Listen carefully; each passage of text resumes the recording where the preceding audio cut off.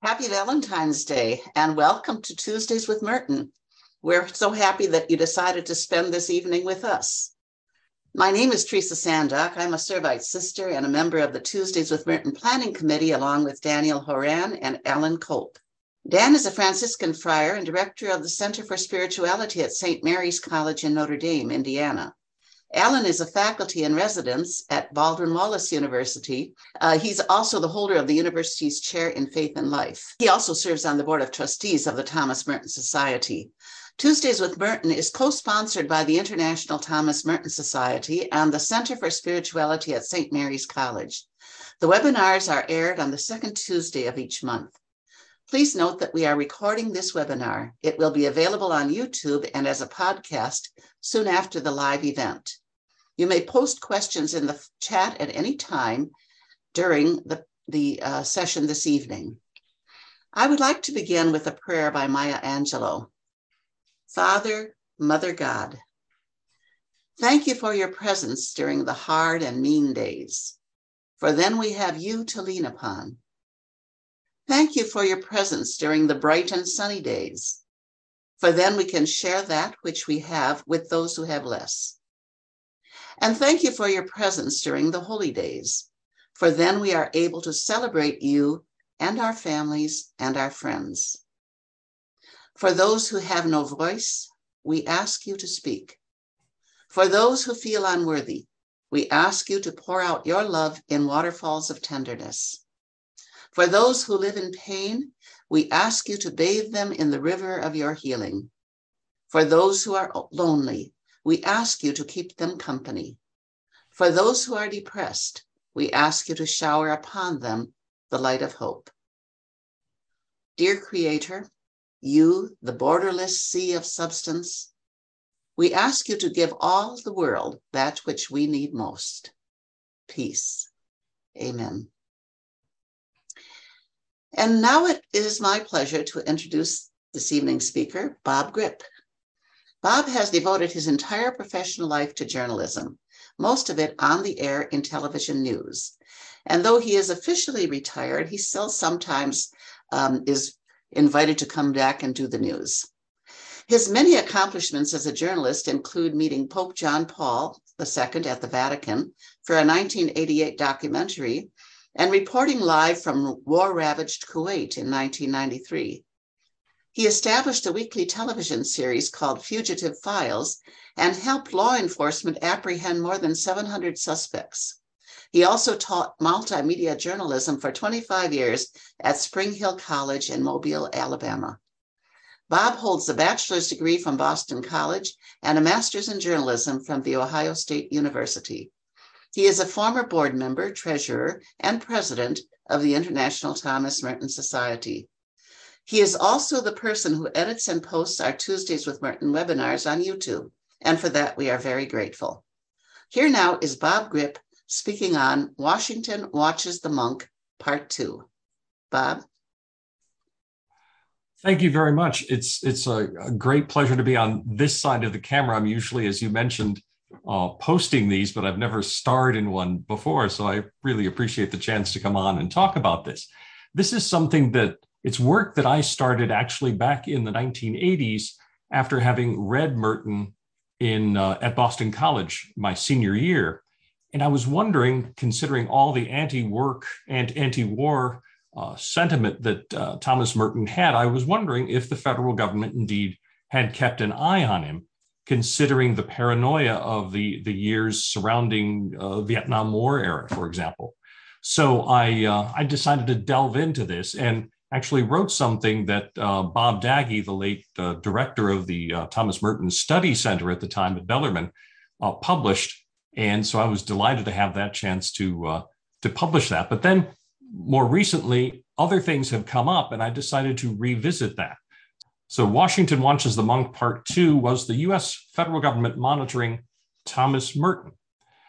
I got interested in this once again when I noticed that one of my favorite artists of all time, folk artist, Judy Collins, released an album called Spellbound. And I was looking through the titles, and one of them was called Thomas Merton. And it just shocked me. I thought maybe Judy Collins is going to talk about Thomas Merton, the peacemaker, Thomas Merton's prayer life, Thomas Merton's devotion to meditation. But no, she didn't go that way at all. Let's take a look at some of the lyrics from her song, Thomas Merton. When his heart led him to the place where he would die, guess you could go along with that it was Bangkok, the Dalai Lama welcomed him to Thailand. Well, maybe there was some artistic license taken here, but the Dalai Lama didn't welcome him to Thailand. They were in Dharamsala, India. That's where they met. Prayers were prayed and joy was spread and hearts were filled with calm. But in the afternoon, Thomas Merton's life was gone. Thomas Merton, of course, didn't die immediately after meeting the Dalai Lama, but continues. The story was, and I started to get a little wary at this, was that he had died stepping from the bath, shocked by the electricity that lay there in his path, as if that were somehow waiting for him. In holy robes, the deed was done as the stars were shining bright. Years went by and lies were told. Would the truth not come to light? And it goes on to say in the song, after he was buried, upon his death concealed, the evidence of bullet holes finally was revealed. There was no autopsy done on Thomas Merton. Maybe there should have been. There wasn't. And this theme seems to come from a book that came out in 2018 called The Martyrdom of Thomas Merton, an Investigation. And it appeared the theme of the song came right from this particular book. So I wanted to know, was Washington actually watching Merton? Yes, maybe. No. Or yes and no. Hopefully by the end of this presentation, you'll have a better idea of which of those three options happens to be the case. This all involved using Freedom of Information Act requests. And as was mentioned, I've worked in journalism since 1975, actively, full time. And I filed Freedom of Information requests back in the 1980s to find out more about Thomas Merton and the federal government. I'm not a theologian. I did study theology in Boston College, but I can't claim to be a theologian, but I have worked my whole life in journalism. So I use the Freedom of Information Act to find out more. Now, keep in mind, when you do this, those of you who may have done this already, there is no central clearinghouse for government documents. You just can't write to Washington, D.C. and say, send me all the information you have about, for example, Thomas Merton. It doesn't work that way. You have to ask each individual federal department, for example, the Department of State, the FBI, both in Washington and the FBI local field offices, the CIA, Army intelligence, and the list goes on and on and on and on. You have to be very specific.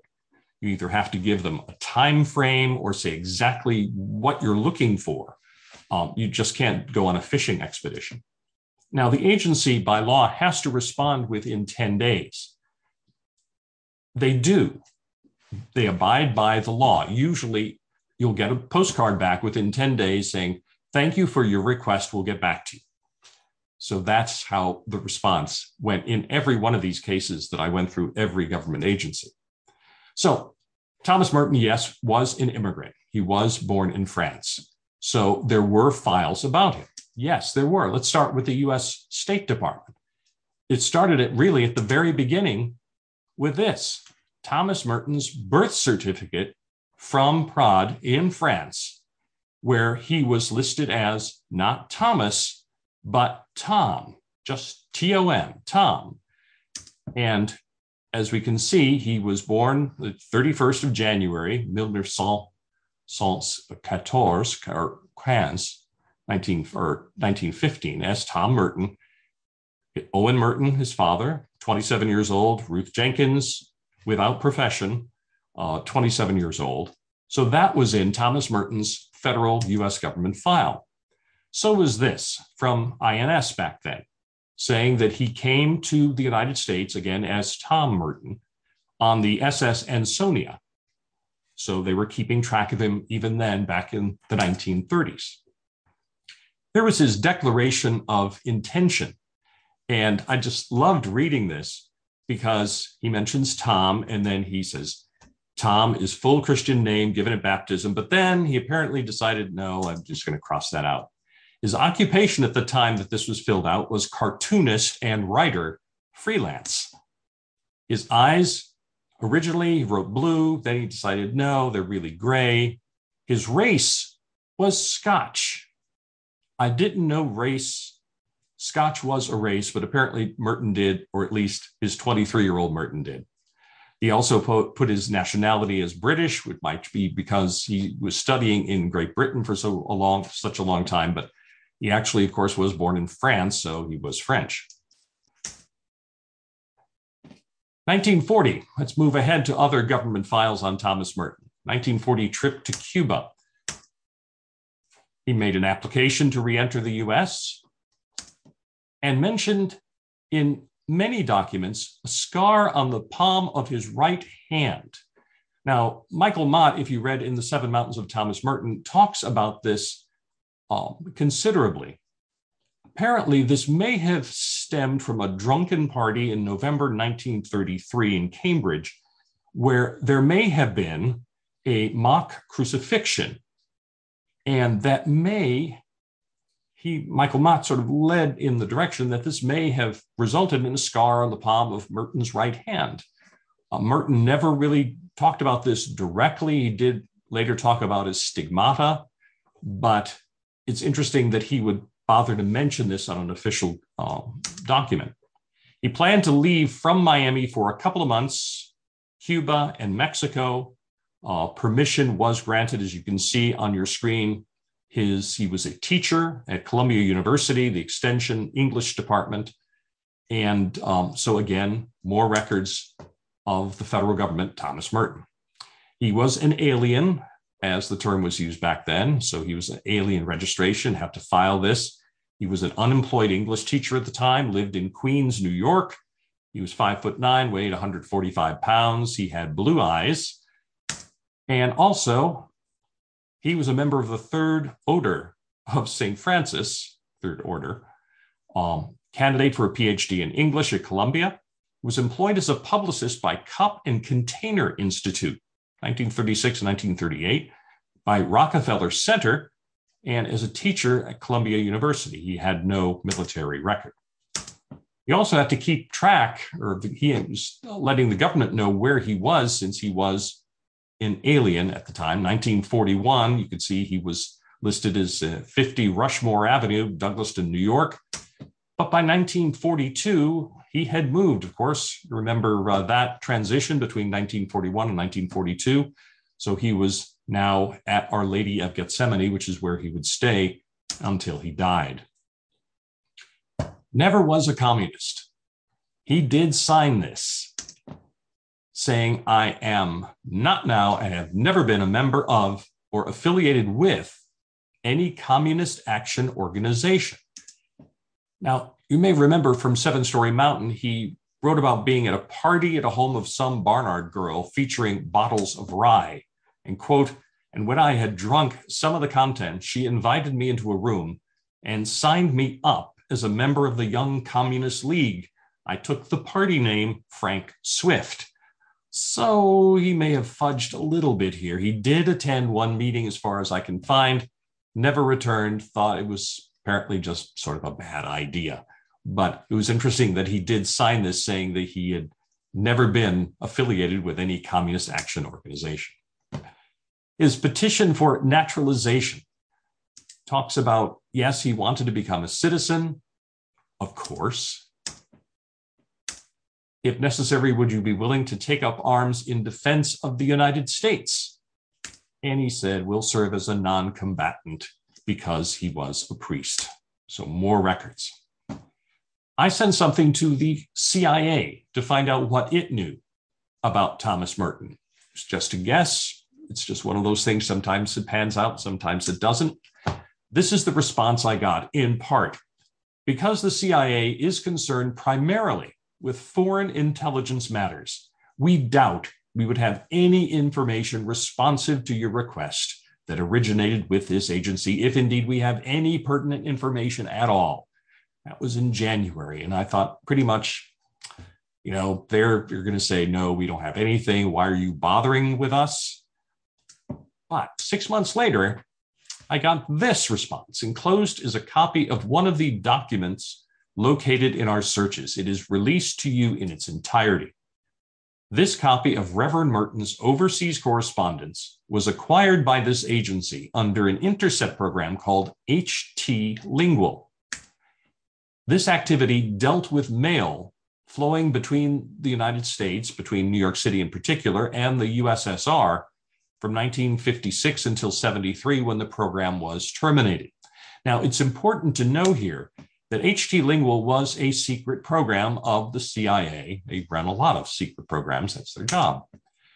The HT Lingual was actually reviewed by the Commission on the CIA on CIA activities within the United States back in 1975. One of the members of this commission was Ronald Reagan, ironically. While in operation, CIA's domestic mail opening programs were unlawful. They were unlawful. In fact, here is a copy that the CIA sent me of a handwritten envelope that Merton was sending to Boris Pasternak, the famous Russian author. And you can see his attempt at Cyrillic handwriting going to Moscow. So the CIA was kind enough to send me this, which was postmarked Trappist, Kentucky in December 1958. They also sent me what was inside. Now, note this: mail cover operations examining and copying envelopes only are legal when carried out in compliance with postal regulations on a limited and selective basis involving matters of national security. Keep in mind this: the New York Mail Intercept did not meet these criteria. So they shouldn't have been doing this anyway. So they shouldn't have been examining and copying envelopes. They did more than that. They copied the letter inside the envelope that Thomas Merton sent to Boris Pasternak. Maybe they were looking for state secrets. I don't know what they were looking for, but they did open it. Whether or not they did continue to pass this along to Boris Pasternak in the Soviet Union, I don't know.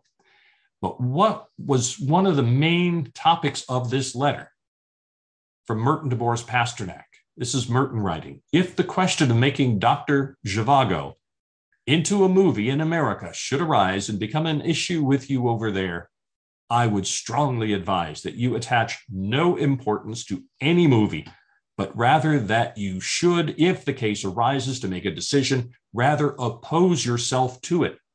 The movies here are quite bad, and I have always firmly resisted any attempt to use one of my books in a film. In fact, Merton later prohibited that use. Well, what about Merton's film advice? He said, certainly a Hollywood production of Dr. Zhivago would do more harm than good in every respect. Dr. Zhivago was, of course, made into a movie. In 1965, it won 5 Oscars, including the Best Adapted Screenplay. And it, to this date, is the 8th top-grossing film of all time in the US and Canada. So I don't know if Boris Pasternak had any say in the matter because the Soviet Union controlled the output of its writers. But I don't know if he ever saw the movie, if Thomas Merton ever knew about the movie, but that was the result of the letter that was intercepted by the CIA. Were there FBI files? Well, yes, indeed. The FBI was probably the richest source of information about Thomas Merton. There were files and more files involving Merton, and especially the anti-war effort, including this. He was counseling a selective service candidate named Joseph T. Malloy, and he wrote a letter which then got copied and sent in to the FBI because Thomas Merton wrote, as a spiritual advisor, I've been consulted by Joseph Malloy, who is seeking to follow his conscience in opposition to war. I believe he has every right to do so, and also believe that his rights are being denied him. Consequently, doing my simple duty as a priest, I have given him encouragement and support in his fight for his right. I would like to make clear that such support is a religious matter and is not to be construed as an illegal act, nor is it political. It is essential for the preservation of American democratic values that the rights of conscience be respected, even, indeed, especially in matters involving violence and war. There was other correspondence that Merton had with federal government officials. One was Nicholas Katzenbach, who was in the Attorney General's office. Another, he actually wrote to President Johnson about the war, but I didn't find that in the FBI file that I received. Also, the FBI would also keep things like this from Catholic Concerned Citizens, postmarked Louisville, Kentucky, 1968, addressed to anybody concerned, Director, Federal Bureau of Investigation, Washington, D.C. Of course, these were the days of J. Edgar Hoover. The FBI sent me this. It was a list of 4 people, but since I only asked about Merton, that's the only part of the letter they allowed me to see. And it said in part this. Listed below are a few of the main reasons why a closer look should be taken at questionable activity within the Roman Catholic Church of Louisville and Kentucky. Number 1 on this person's list was Father Louis Merton, Thomas Merton, priest, writer, poet, monk, and admitted ex-communist. Remember what I showed you earlier? A card-holding member, not that I could find, now in residence at Trappist, Kentucky, is openly aiding objectors to our present selective service system. This man's past indicate that he is of an undesirable element and should be watched closely. He is a dangerous radical and should be considered the number 1 target of your committee.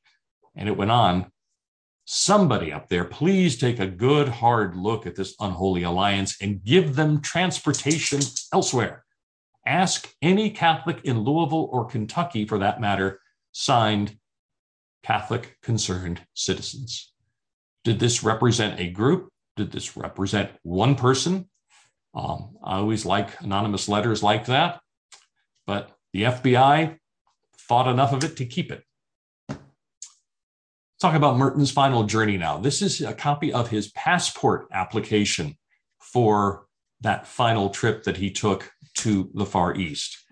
It was filed July 12th, 1968, for a planned departure, he said in there, of November or so, 1968, but his actual departure from Gethsemane, not necessarily traveling overseas, but leaving September 11th, 1968.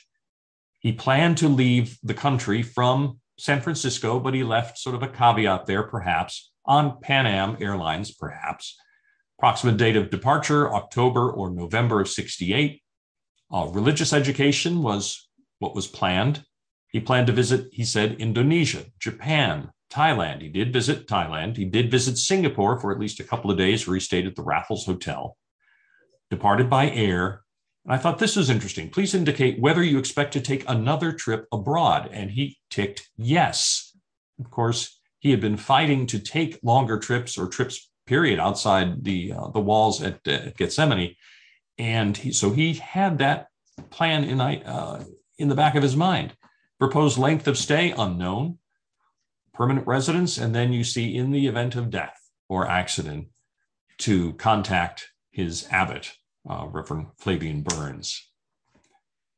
Also, I found in this letter, or in the FBI's copy, was this letter that was sent by Brother Lawrence Gannon of Gethsemane, requesting that Merton's trip remain confidential because he was a rather well-known writer. And, quote, if the public should hear of his trip, it would entail untold difficulties, both for him and for us. And it was signed by Brother Lawrence Gannon, as I mentioned. Also, Thomas Merton managed to work out an agreement that there would be no press interviews. This is privately within the Abbey, or television coverage. They didn't want any publicity. And he planned to return roughly January 1969. The idea of no television appearance was sort of turned upside down when Dutch television and Italian television turned up at a conference that he was addressing in outside Bangkok, Thailand. And ironically, his appearance here, his last appearance in front of any group on earth, was filmed. And this is what part of it, the end of it, looked like. So I will conclude on that note. I believe the plan is to have all the questions for this morning's conferences this evening at the panel. So I will disappear from view and we can all have a Coke or something. Thank you very much.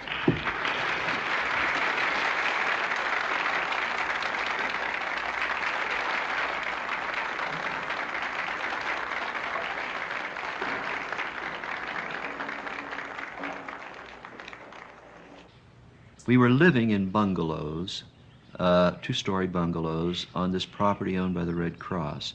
Apparently one of the monks wanted to get the key to the bungalow. Merton kept the keys, because when he knocked to get the key, he got no response. He was able to look in, actually, and see that the body was there. So he called the others living in the same building. They broke in and found the body. The floor was a terrazzo floor. The door to his shower was open and the light there was on. When I arrived, which was a few minutes after that, they had already pulled out the plug of the fan that was over the body. The abbot who pulled it out, Abbot Haas, got a slight shock, but not enough to throw him from that fan. He told me the fan was on the body. There was a box where you could change the velocity of the fan. And that box was right here on the body, on the lower abdomen, above the shorts. It wasn't touching the shorts. And Merton died, as you heard, in his room. He appeared on the front page of the New York Times this way.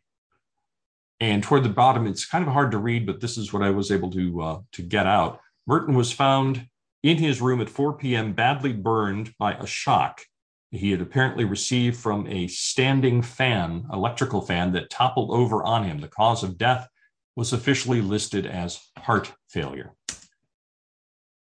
Conspiracy theories surfaced almost immediately and continued to resurface, including the book that I mentioned earlier that claims really that the CIA was behind Thomas Merton's death. In fact, there's a full chapter in this book called The Press in Full Cover-Up Mode. I decided to turn to some expert advice here, taking a look at what may have happened, if anything untoward happened to Thomas Merton or illegal. So I turned to somebody who had experience in covering the CIA, somebody who would follow the facts, somebody who showed courage in his own coverage, which you don't always see, somebody who would pursue a story that all others would bypass. And it was the person who broke the story of the My Lai massacre. For those of you too young to remember, this happened in 1968 during the Vietnam War. Orders were given that this was a stronghold for the NLF, the National Liberation Front. And so US troops massacred 500 women, children, and a lot of old men. This story was covered up for about a year until a journalist decided to look into it more, and it was Seymour Hersh. He is the one who exposed the My Lai massacre, but he did more than that.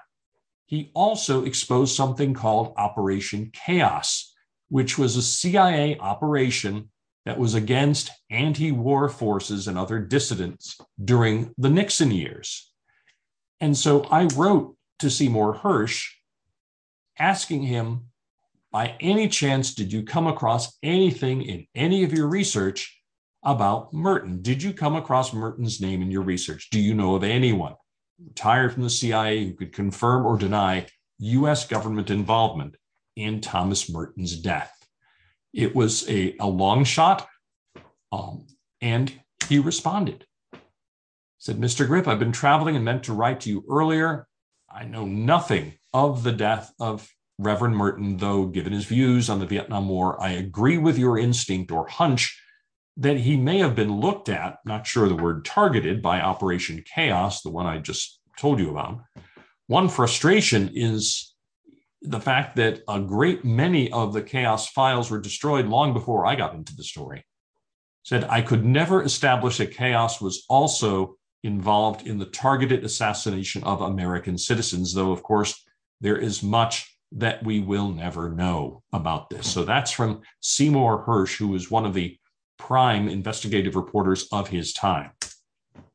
So what do we make of the charges that came in this book in 2018, The Martyrdom of Thomas Merton?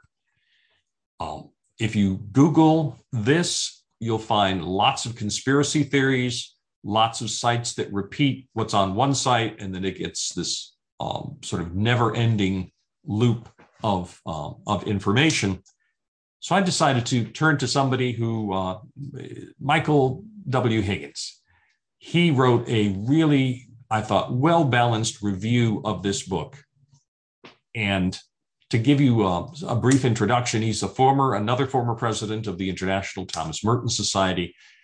He is the official biographer of Henry Nouwen, distinguished professor emeritus at Sacred Heart University in Connecticut, and senior fellow at Massey College at University of Toronto. And just a personal aside, I think he is delightfully brilliant. If you have ever had the chance to meet Michael Higgins, to talk with him even for a short while, he is absolutely delightful, and his brilliance is unending. He's very, very quick. He's a great storyteller. He's just a great guy. So I decided to take a look at what he thought of that book. And here is part of what he wrote. He said, Turley and Martin, the two authors, have painstakingly assembled items that support their argument, and that they are to be commended for providing data hitherto inaccessible to the public. And they did do that. They did turn up stuff that I hadn't seen before. But they have crafted, in the end, a thesis that is both impossible and improbable, but more important still, unpersuasive.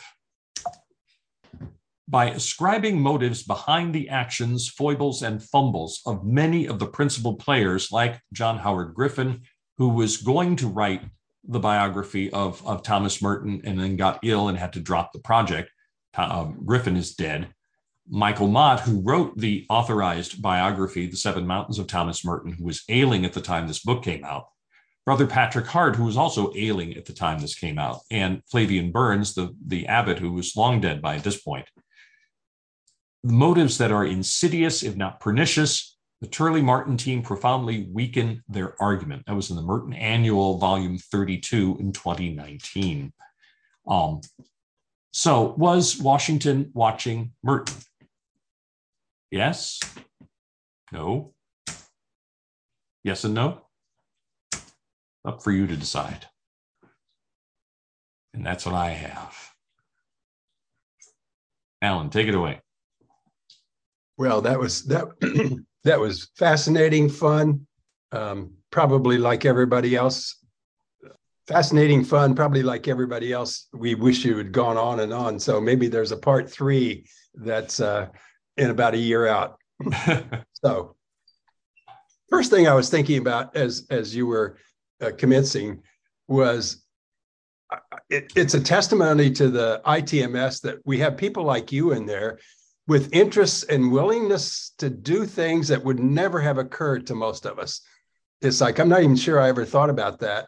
And to watch you and just to see the kind of work that you did to uncover that kind of stuff. I can't imagine writing FBI, CIA, or Seymour Hersh and even getting a response. So maybe the first 2 would, since they're supposed to. But anyway, kudos to you and really to ITMS that keeps bringing in really fascinating people with angles that never would have occurred to probably most of us. My first question would be, so we watched you do all this work, impressed by it. What surprised you in the process, or now that you've brought us to this place? What surprised you in this work? I think one of the things was the fact that the CIA had been opening his mail.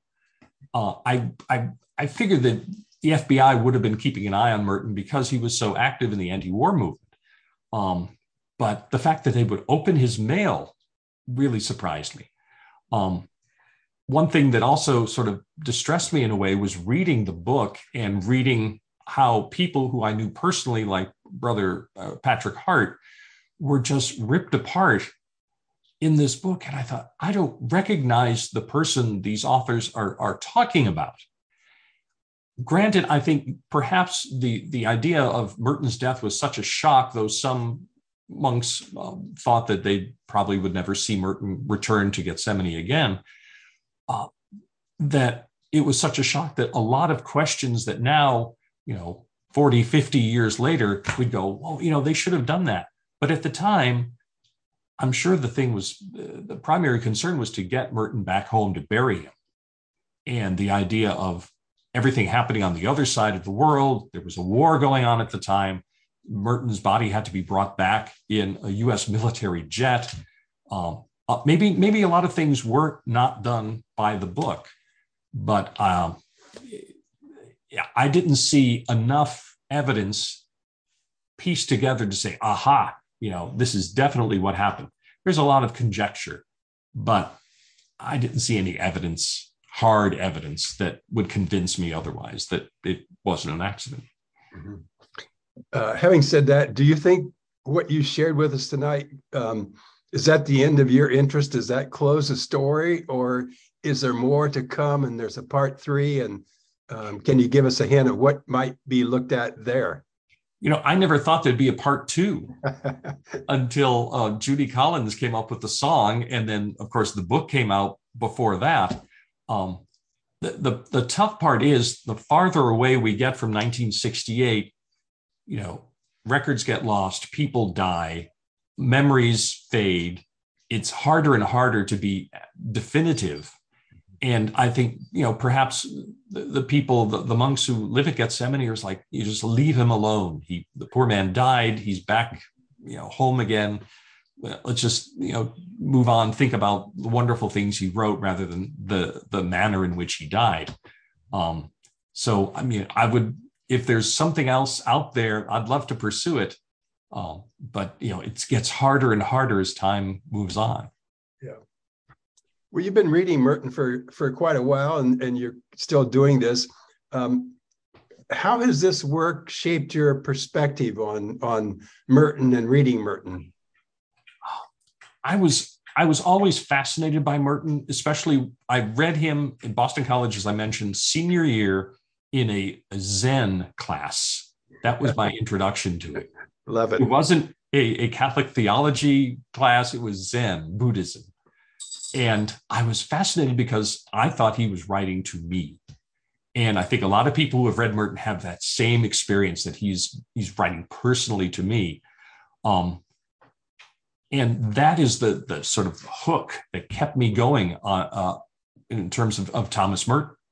And then I quickly realized that when I would go to general meetings of the ITMS, I was surrounded by these brilliant people who were theologians and had firsthand, access to Merton. Bob Giroux, for example, was at one of the first meetings of the ITMS at Bellarmine.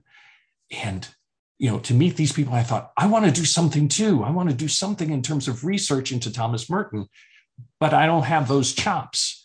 But I do have this particular skill that maybe I can put to use and maybe help sort of the corpus of what we know about Thomas Merton's life. So I think I would use this to encourage people who think, well, I'd really like to do more, but it's like everybody has a gift.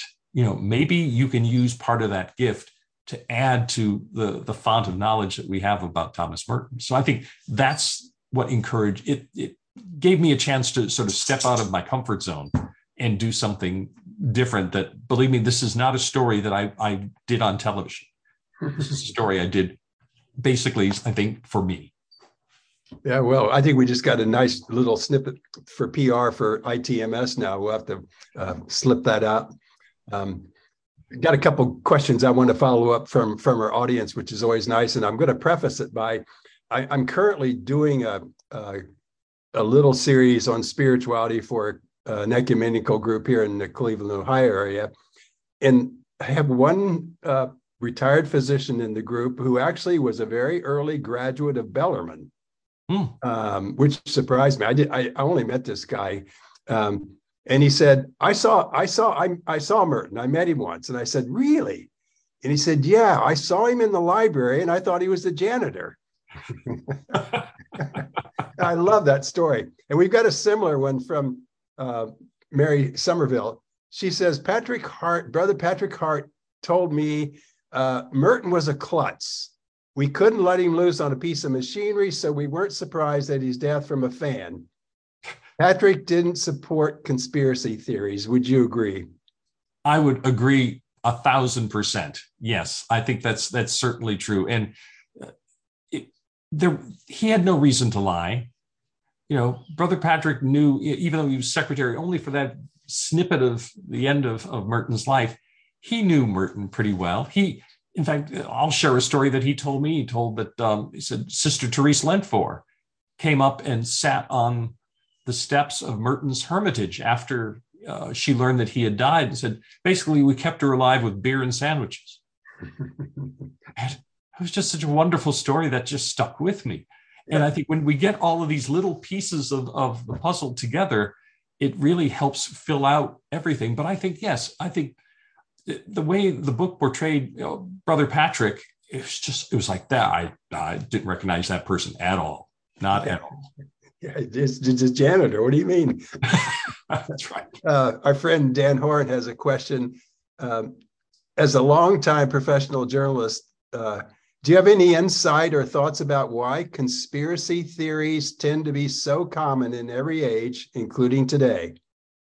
Well, yellow journalism has always been popular. It sells either newspapers or now it gets clicks. And people they love to be sort of horrified and like shocked. And it's like, that's why people watch, and that's one concern. People watch The Crown, for example, younger people, to think that's the history of the British royal family, and it's not.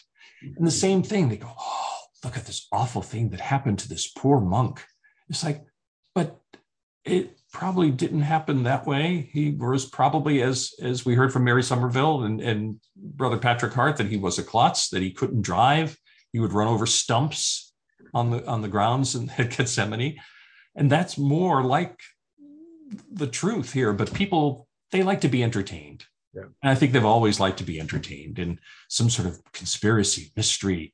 It sells books. Yes, it does. Good. And from one ITMS president to another, Chris Pramick says, the business with Pasternak was fascinating, if not surprising to me. Anything more you learned about their surveillance of the surveillance of their correspondence? That was the only instance that they released to me. I don't, maybe there were others. They claim that was the only thing in the CIA files. Maybe years later, go back and maybe there are other things that have suddenly turned up. But I wish I had known if that actually reached Boris Pasternak and if there had been a response to that. But, it was back in those days, it was very difficult to get mail to and from the USSR and the United States. So, it was pretty much a, flip a coin, hope it gets through. Yeah. Aaron Brown is asking a question. Do you think that enough time has passed since your initial FOIA requests that new Merton-related documents may be declassified and available now? That's a really, really good question. It's very possible. I have done some FOI research and found out that it's getting even more difficult to get things out of the federal government. It was easier when that was first passed, but it's getting more and more difficult. But it's certainly worth perhaps another try to see. For example, sort of an aside, I had applied to the FBI. They denied some things. I appealed, and then they turned around and released things. And I couldn't see a reason why they had denied stuff in the first place. But it may be worth revisiting it. Yeah, just a different guy got it, right? That could be. Yeah. So are there other government agencies that you could imagine being approached? You've certainly gone after the obvious ones to me. Are there other ones that you could imagine might have something on Merton? Maybe like the NSA, for example, different military intelligence. Like I said, it's very difficult you don't have a clearinghouse for all this information. Maybe NSA, if they would admit it. But then again, would they admit it, even if they did? And that spawns another conspiracy theory right off the bat. But when I think about Thomas Merton, and it just goes back to what Mary Somerville said and Brother Patrick, that he was klutzy. I can imagine him, stepping on like a wet, like a terrazzo floor losing his balance, grabbing for the first thing he saw, which unfortunately happened to be a floor fan that was plugged in. And unfortunately, that was the end of him in Bangkok. Mm-hmm. Yeah, pretty dramatic. Here's a kudo to you. Mary Raymond says, as an attorney, you had remarkable response, especially from those federal organizations. So kudos that you were able to ferret out things that she might have thought you wouldn't get. So thank you. I don't know whether it's because you're a journalist, a handsome guy, a real sleuth. You're really good. Liza Ann Acosta has an interesting question. It's really about the Turley book. Probably many of us don't know that book. Could you say more about what the two authors said about Patrick Hart and others? And then she got an interesting question. Is that book still worth reading now that we get your Cliff Notes tonight? Let me be honest with you. I read it for the first time, and I got so infuriated by it, I threw it away. I then, in preparation for this, I had to buy it again. I'm sure the authors really loved me for that. But I also found it very interesting that this wasn't picked up by a major publishing house. This, from all I can tell, was self-published.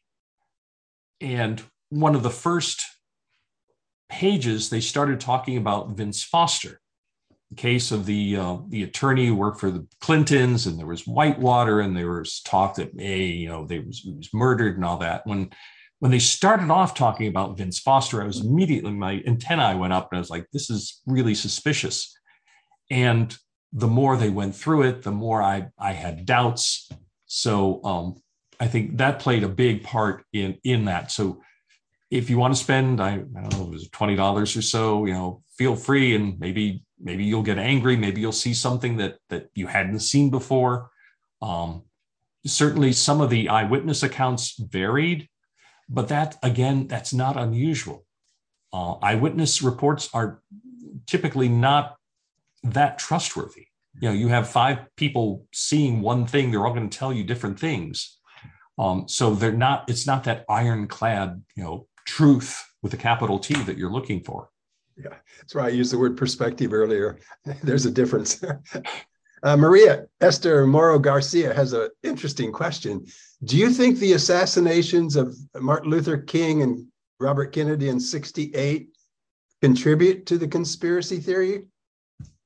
Oh, I think that's absolutely the case, because you start looking at all that, and John F. Kennedy in 1963, and then you just go down through the list. You think, is this ever going to end?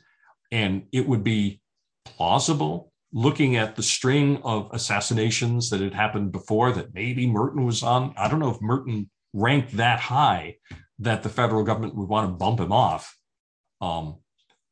But again, that's why conspiracy theories are there, because people are asking lots of questions. And unfortunately, sometimes the government reveals everything it knows, maybe, but maybe there's, as Aaron Brown mentioned earlier, that maybe there's other stuff that's out there now that they didn't reveal before. Mm-hmm. I'm going to ask what can be our last question, and we'll throw it to Teresa. I'm hoping you'll spend some time on this one. As a journalist, if you could have interviewed Merton sometime in '68 before he died, what are the kinds of things you would like to have known? What kinds of questions, what would you be going after if you were able to interview Thomas Merton in '68? Knowing what I know now, I would want to know how his feelings on love changed. Knowing about S. I mentioned to Bob Daggy years and years ago that somebody, I was thinking hopefully it would be me, would be able to interview S, even if it was to be held until after she died, to find out more about Merton and love, and how that was such a key moment to me in his life, that he had problems dealing with his emotions related to women up until that point. And then all of a sudden, it seemed to open up. It was a Zen moment. And I would have loved to find out more about that. Of course, that only came out years and years later. So in a perfect world, that's what I would have asked Thomas Merton about. But also how he managed to stay in touch with the world. And he admits he didn't really read newspapers or watch TV, or certainly didn't go to the movies, but how he was able to be such a astute social critic just by the things that his friends were basically sending him. He didn't have access to mass media as we think of it now, but yet he was such a good social critic. How is he able to do that? That would have fascinated me, those two. Cool. Teresa? There we go. Thank you.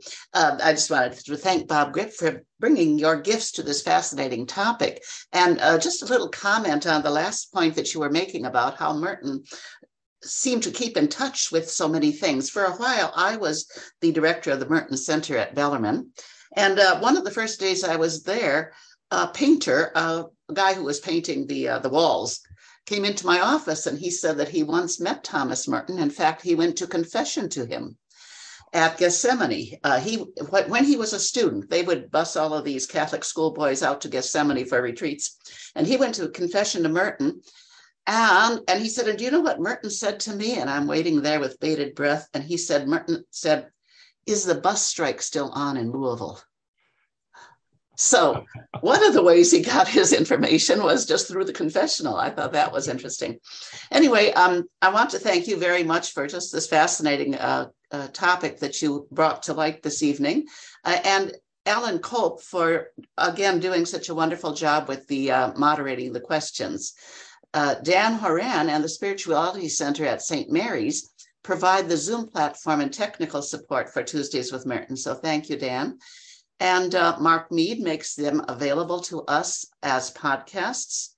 I want to also thank all of you for joining us today and for continuing to spread the good word about Tuesdays with Merton. You can find links to the recordings of previous webinars at merton.org/ITMS. There you will also find information about the International Thomas Merton Society. If you are not already a member, we invite you to consider joining. And we also welcome donations to support Tuesdays with Merton. Registration is now open for the next month's webinar, when theologian Sister Mary Frolick will speak on Merton as disciple and reinterpreter of St. John of the Cross. So for now, goodbye, stay safe, and we look forward to seeing you next month. And Bob, if you will just stay online for a little while, please, as the others depart. Thank you.